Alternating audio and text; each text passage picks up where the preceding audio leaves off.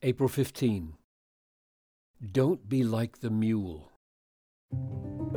Be not like a horse or a mule without understanding, which must be curbed with bit and bridle, or it will not stay near you. Psalm 32:9. Picture God's people as a farmyard of all sorts of animals.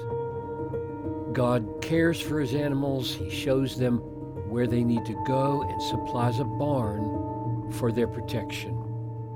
But there is one beast on this animal farm that gives God an awful time, namely the mule. He's stupid and he's stubborn, and you can't tell which comes first, stubbornness or stupidity. Now, the way God likes to get his animals into the barn for their food and shelter is by teaching them that they all have a personal name and then calling them by name. I will instruct you and teach you in the way you should go. Psalm 32:8.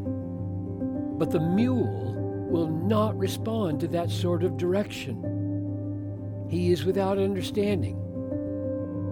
So, God gets in his pickup truck and goes out in the field, puts the bit and bridle in the mule's mouth, hitches it to the truck, and drags him stiff-legged and snorting all the way into the barn.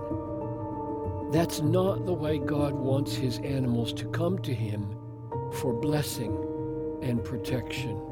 One of these days, it is going to be too late for that mule. He's going to get clobbered with hail and struck by lightning, and when he comes running, the barn door is going to be shut.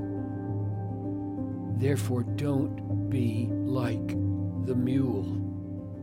Be not like a horse or a mule without understanding, which must be curbed with bit and bridle. Instead, let everyone who is godly come to God in prayer at a time when he may be found. Psalm 32:6. The way not to be a mule is to humble ourselves, to come to God in prayer, to confess our sins, and to accept as needy little farmyard chicks the direction of God into the barn of his protection and provision.